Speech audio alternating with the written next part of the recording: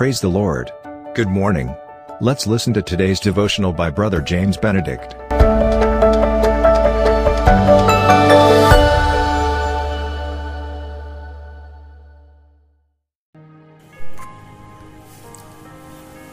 Very good morning. I greet you all once again in the humble and the most blessed name of Jesus Christ. Shall we open our Bibles this morning to the book of St. Matthew chapter 5 verse 5. Blessed are the meek, for they shall inherit the earth. Well, there are 8 beatitudes, which in fact are the conditional blessings which Jesus preached to his disciples during the Sermon on the Mount. Each beatitude offers a reward, or we can call it as a blessing, and one of it is meekness. Meekness is not weakness. A weak person cannot do anything, or in fact we all know that he is not capable of doing anything. But a meek person can do many things, but yet he does it with restraint, with wisdom. It is power, but exercised under control, like Moses in the Old Testament who led the Israelites. Meekness is not a popular quality at all, because the world calls it a craven spirit that leads a man to remain quiet under insult, to endure a wrong resentment, to return kindness for those who are unkind. Oh, very difficult. Very few exhibit this quality, and I love to meet such people. There are, but very few, and it will be a blessing to me to meet such people.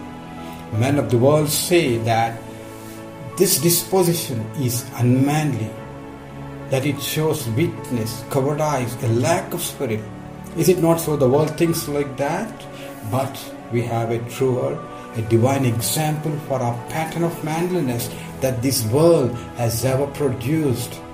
Jesus Christ was the only perfect man that ever lived on the earth, and meekness was one of the noblest qualities of his character.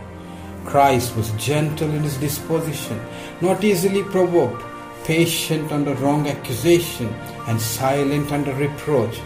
When he was reviled, he reviled not.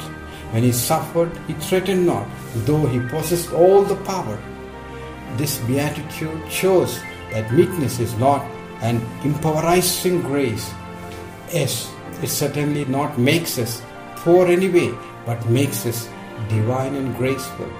Numbers 12:3 says, Now the man Moses was very meek, which was above all the men which were upon the face of the earth. Amen. Let's recall the verse. Blessed are the meek, for they shall inherit the earth. May the Lord bless us with that beatitude in our lives. Let's pray. Yes, Lord, meekness is one of the challenging qualities for a Christian to bear the cross. It is heavy, O Lord. It surely needs supernatural grace of thine to have this divine quality.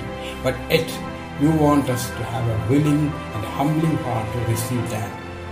Give us that grace, O Father, to receive this gift of meekness in our lives, so that we will be blessed and will be a greater blessing by your glory. In Jesus' name we pray. Amen.